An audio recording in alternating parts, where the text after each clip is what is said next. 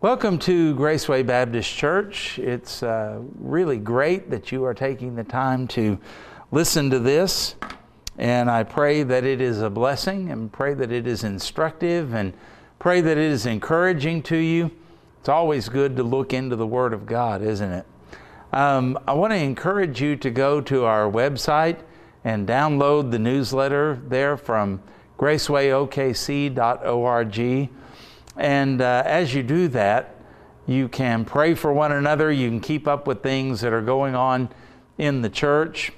And we've got some people that are really sick right now with COVID. And so we want you to be able to pray for them and to minister to them, as well as be involved in other things that are going on in the church, other activities. And you can pray for all of us who are leading those things. It's always good. And by the way, thank you to all of you who volunteer and lead programs in our church. You're a great, great blessing and encouragement to us, and I would appreciate your prayers as well. I was talking to my cardiologist the other day, and when I first found out I had heart failure, there's a BNP measurement in the blood that shows the markers for heart failure. And the first time I had that done, it was 1200. Normal is 100 or less, so that's significant. My cardiologist told me the other day that when I was put into the hospital, that BNP was over 3700. And I had no idea that it was that bad.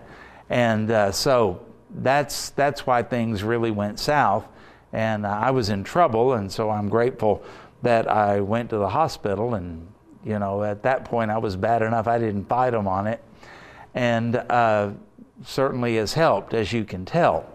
And so that's why they were concerned. Now, a little bit of good news.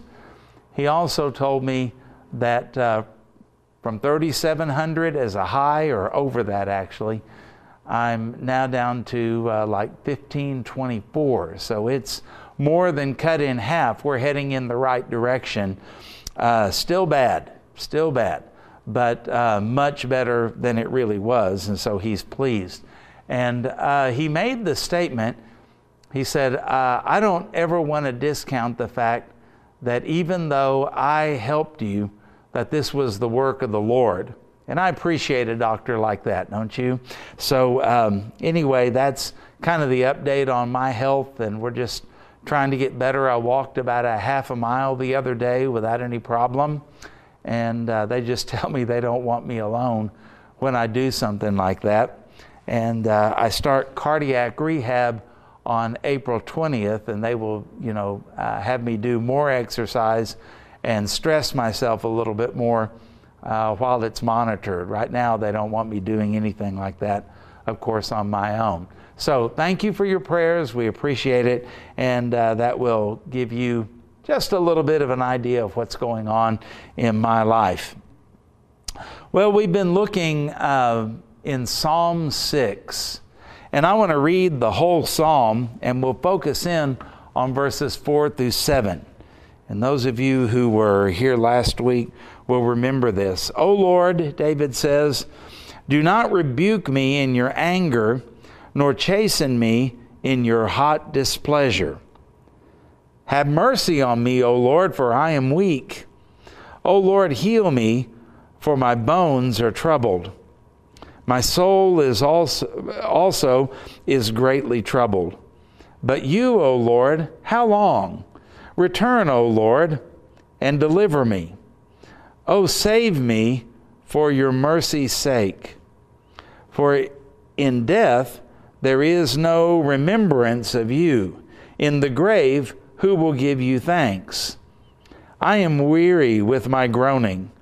All night I make my bed swim. That means he's tossing and turning. I drench my couch with my tears. My eye wastes away because of grief. It grows old because of all my enemies. Then he gets really bold. Depart from me, all you workers of iniquity. For the Lord has heard the words of my weeping, or the voice of my weeping. The Lord has heard my supplication, and the Lord will receive my prayer. Let all my enemies be ashamed and greatly troubled. Let them turn back and be ashamed. Now we're going to focus in on, be ashamed suddenly, sorry. We're going to focus in on 4 through 7, and we're going to talk about what unconfessed sin does. How do we know this is about unconfessed sin? Did you read there in verse 1 where David talks about rebuke and discipline and those type of words? God doesn't rebuke or discipline His children just because He feels like it. He does it because we're wrong. He does it because we have sinned. And He does it in order that He might correct us and correct our ways and correct our walk and draw us back to Him. It's not simply that God is mad and He's going to vent on us. He's not an abusive parent, not an abusive father. He makes clear what He is doing, that we're under chastisement. He does it out of love. Read Hebrews chapter 12. And the Bible also says if we don't receive His discipline, it's because we are not really His children. We're illegitimate, is what the book of Hebrews says. So think about 1 John 1:9. If we confess our sins, He is faithful and just to forgive us and cleanse us from all unrighteousness. Well, what if we don't confess our sins? What if we never get to the point of agreeing with God about our sin and about its wickedness and about its severity? Well, God has ways, doesn't He? He's a good parent. He knows what motivates us. He knows what doesn't motivate us. And we're all different. And as God deals with us as a good father, knowing His children, He deals with us sometimes in different ways. You know, my brother and I were really, really different when we were kids. I hated having my parents being displeased with me, and I hated being spanked. With my brother, I don't know what was wrong with him, but he didn't care. He didn't care. In fact, I remember him saying one time when my mom got on to him and told him there was something he couldn't do, and he said, I'm going to do it anyway. I don't care what you say. She said, well, you know what'll happen. And he said, you don't understand. It'll be worth it if I can do it just once. And I'm watching him thinking, you don't tell him. My goodness, what are you doing? I like to fly under the radar and, do it. But he didn't. He was pretty bold. He was probably, when you think about it, a better person than I was because he was honest. I wasn't. And my parents could motivate me to do right, to correct what was wrong in a different way than motivated him, obviously, right? And the Lord is a good father. The Lord knows what we're going to do before we do it, and He also knows what consequences He's going to bring into our lives because of that. The Bible says God is not mocked. You're going to reap what you sow. And some of us, I don't want to be ugly or anything, but we just act like morons sometimes. We keep sowing the same seed in the same place and hoping for a different result. That's just called crazy. And so the Lord not only lets us reap what we sow, which sometimes, to be honest, does correct us, doesn't it? We get consequences and we go, oh, I don't like that. And so we change our ways. But other times we don't. Other times we hold on. We go, I'm going to make this work and I'm going to do what I want to do and it'll be okay. And so God brings divine discipline into our lives. So this is what's happening with David. And notice, as John MacArthur observes in his study Bible on these verses, David is not saying take away the judgment. He knows that he deserves the judgment. Now, we don't know what he did. This is not like his affair with Bathsheba and the murder of Uriah. That's Psalm 32. Okay? But they're very similar in the effects that they seem to have upon him. Whatever it is that David has done, is doing, and refuses to forsake is having consequences on his life. So let's look at it like this. Number one, unconfessed sin makes God feel distant. He says in verse 4, "Return, O Lord, deliver me. O save me for your mercy's sake." Now, return, O Lord. Where did God go? Does God do that? Does God leave? What was going on? Well, first of all, we need to think about something. God is a spirit, and He is omnipresent. You know what that means? He's everywhere.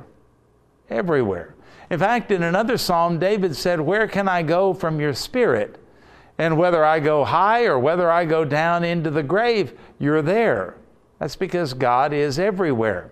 So when David says, "Return, O Lord," what happened? Was God in China?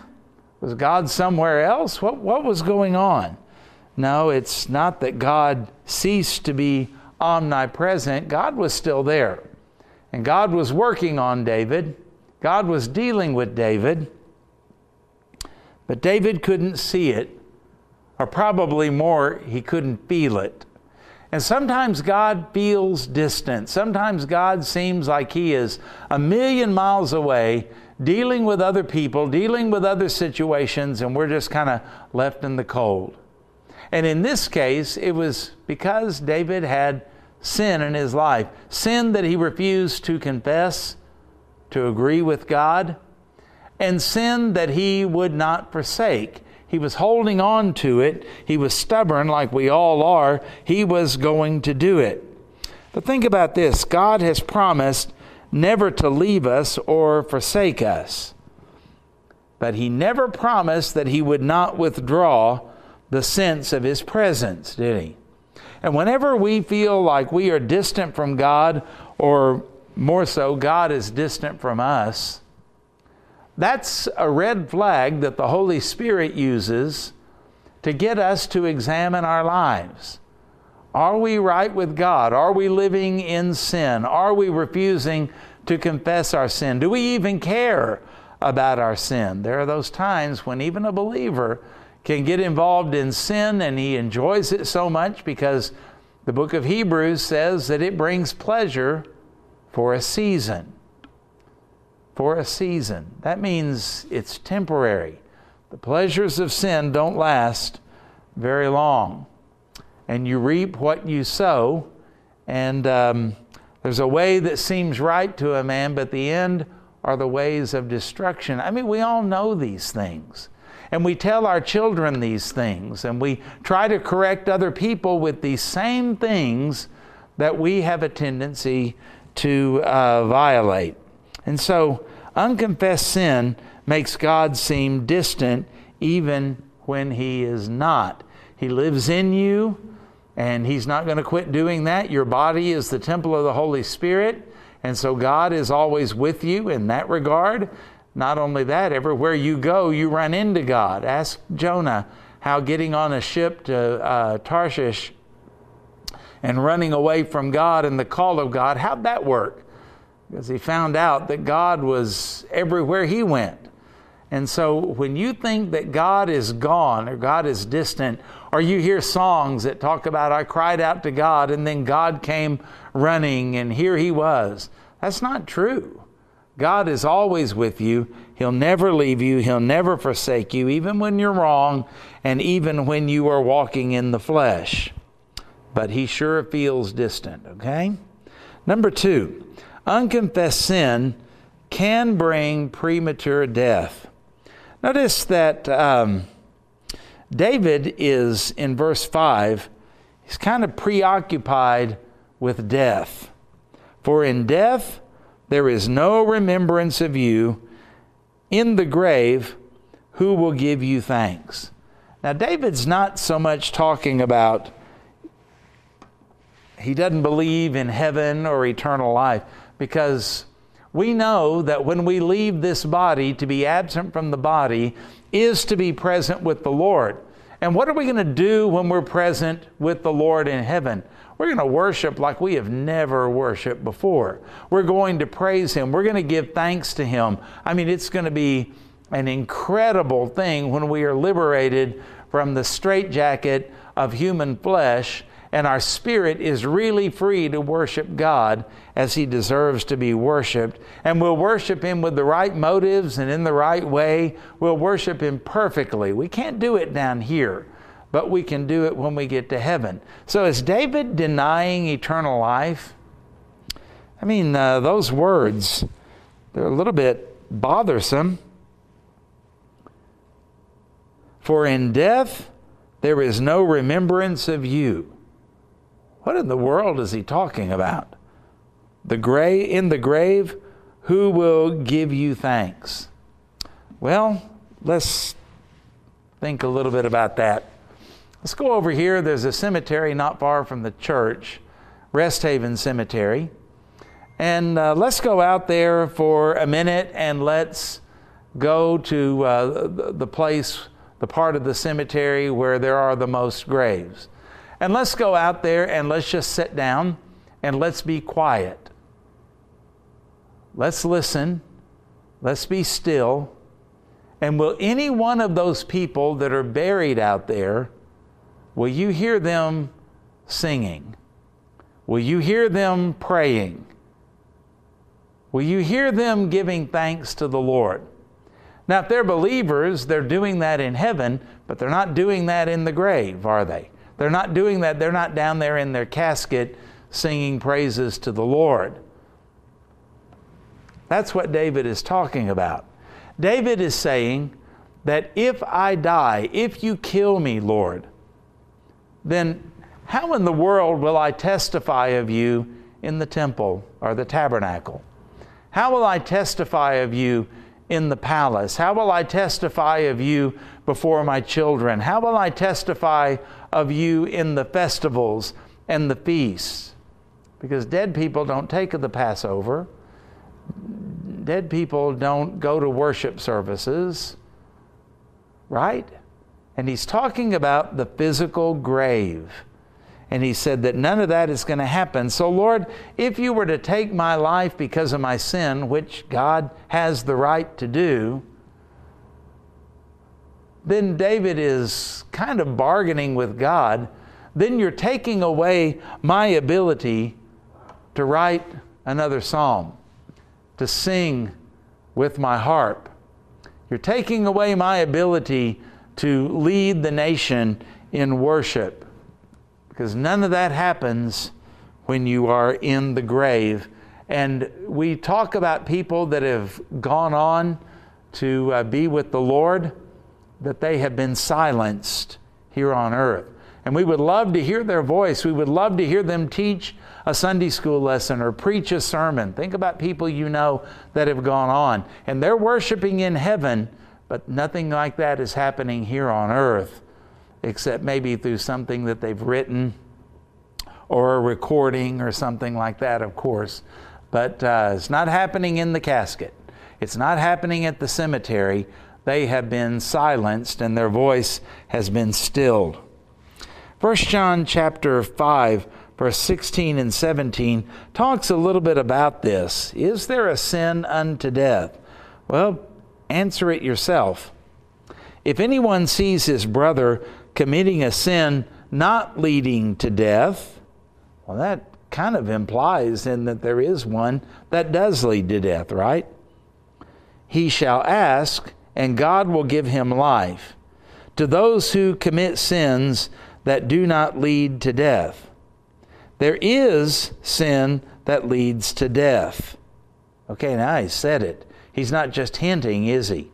There is sin that leads to death. I do not say that one should pray for that. All wrongdoing is sin. In other words, all wrongdoing is worthy of death, but God in His mercy and His grace, He doesn't kill us every time we think a bad thought or every time we say something inappropriate or anything like that. All wrongdoing is sin, but there is sin that does not lead to death. Now that's amazing, because we think about God in His power, in His holiness, hating all sin. We hate some sin. There are other sins we sort of like. There are some sins that we would do if we thought we could get away with it. And there are some sins that we are involved in, and we just think if we keep it hidden from people, as long as a pastor doesn't see us, as long as deacons don't see us, as long as the Sunday school teacher doesn't see us, as long as church people don't see us, well, then we think that we're okay. Well, the problem is God sees. And even the darkness, the Bible says, is light to Him. Nothing can be hidden from His eyes. And when David said in Psalm 51, "Against Thee and Thee only have I sinned," he wasn't saying that he didn't sin against Bathsheba or really sin against Uriah the Hittite, whom he had murdered. He was just simply saying that it wouldn't be sin unless we violated your will and your laws. David had violated the commandment that said, "Thou shalt not commit adultery," with Bathsheba. And he did that when he was walking on his palace roof and he saw her and he lusted in his heart after her. He committed adultery in his heart long before he did the physical act. And then when he tried to cover up the fact that she was pregnant, it's interesting, today we send people to the abortion clinic to cover up that fact. I'll guarantee you there are a lot of people that have had abortions that you don't even know about because they haven't told you, and you may not think anything about it. Why? Because they've covered up their sin by murdering a baby. In this case, David didn't murder the baby, he murdered Bathsheba's husband, Uriah. He tried to cover it up in various ways, and finally he just said, put him out there on the front lines and let him be killed. And so he violated the commandment that said, "Thou shalt not kill." Now, when he was trying to get Uriah to go home and sleep with his wife, he was violating the commandment that said, "You shall not bear false witness against your neighbor." And David, think about this, was going to sell out his own child, his own baby, to cover up his sin.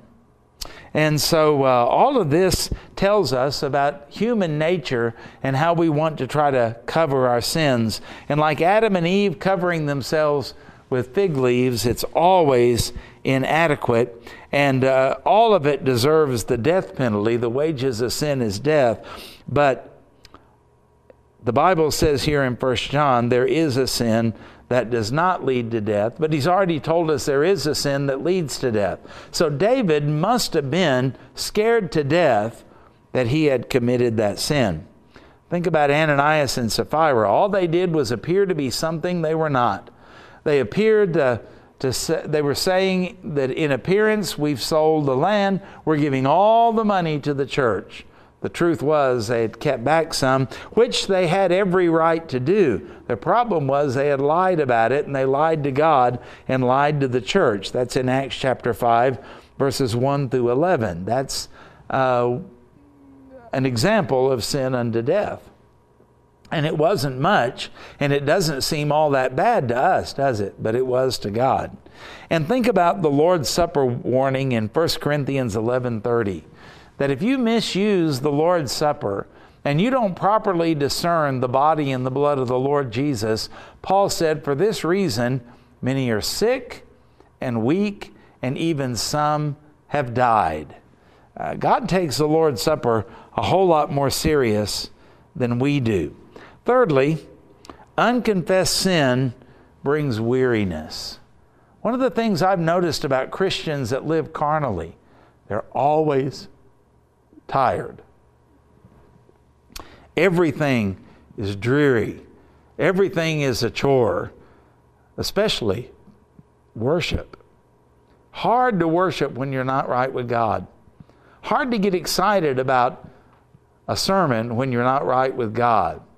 Hard to hear somebody else's testimony of the goodness and the greatness and the power and the provision of God when you're not right with God. In fact, you'll probably resent it. David said, I'm weary with my groaning. All night I make my bed swim, and I drench my couch with my tears. You know, the Bible says in the book of Nehemiah that the joy of the Lord is our strength. But the absence of that joy is tiredness and weakness. David even describes it, and it's very similar to Psalm 32. There's a lack of sleep, there's extreme sadness and depression.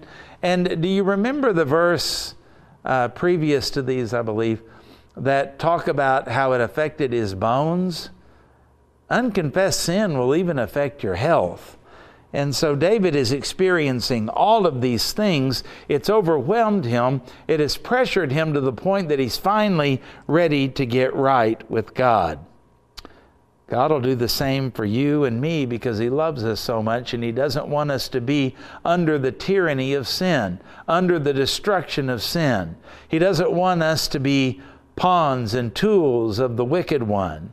He wants us to walk in freedom, and He wants us to walk in victory and strength and joy and power and effectiveness and fruitfulness. Doesn't that sound good? Well, number 4, unconfessed sin blinds you to all but the enemy. You know, your eye sees what it is trained to see. You ever bought that new car and you thought that when you got it, man, nobody has a car like this?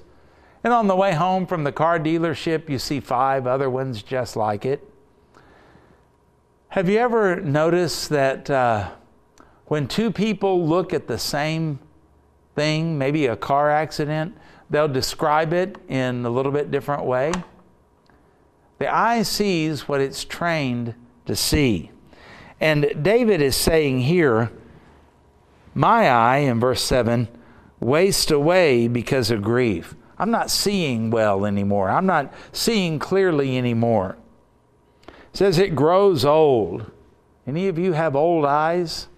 I'm putting on these reading glasses. You know why? I have presbyoptera.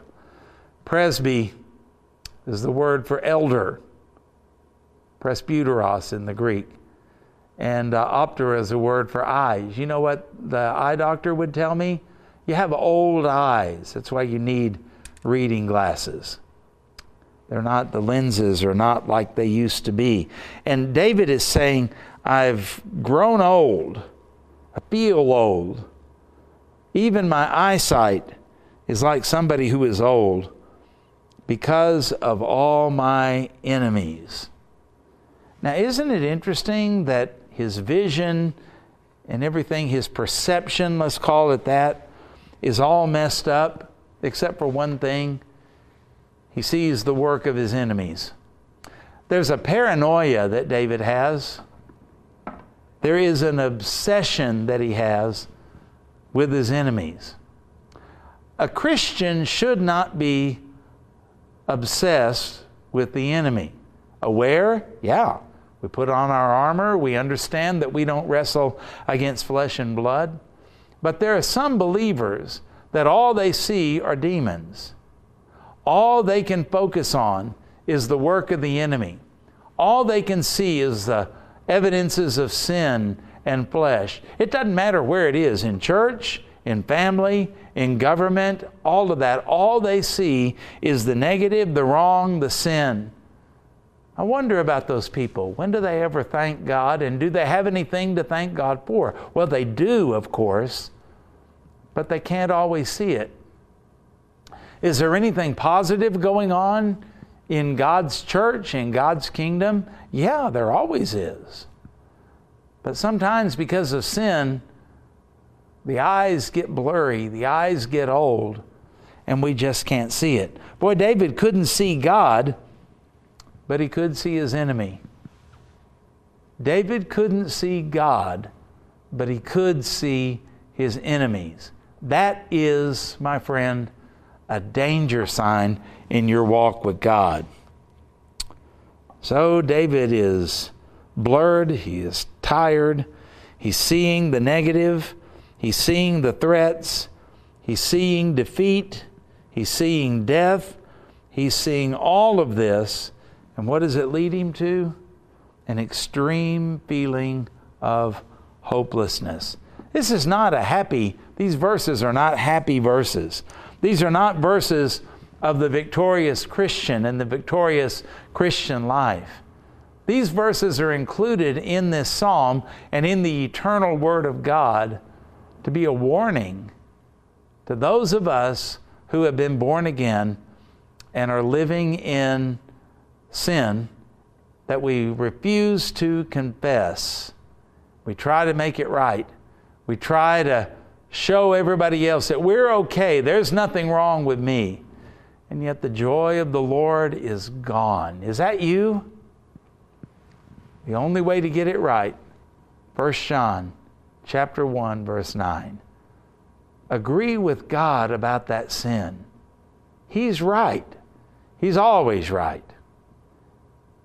Get your mind lined up with Him, your thoughts lined up with Him. And you'll find that He is the most forgiving being in the universe because Christ paid for that sin. Don't waste the cleansing of the blood of Jesus by holding on to what you know is wrong. And don't just try to fake it because your righteousness is as filthy rags in the sight of God. God wants to cleanse your heart. And He did that for David, and He'll do that for you. So as you think about these things, I would encourage you, don't put up your Bible too quickly. Meditate on what the verses have to say. Hopefully my commentary on it has helped you to understand it better, but my words are not the important words. The important words are found in the Scripture, the Word of God. And so I encourage you to take that, study it, meditate upon it, and may the Lord use them to encourage your soul and to liberate you from the devastating effects of unconfessed sin. Thank you, and may the Lord bless you this week. We'll see you on Sunday.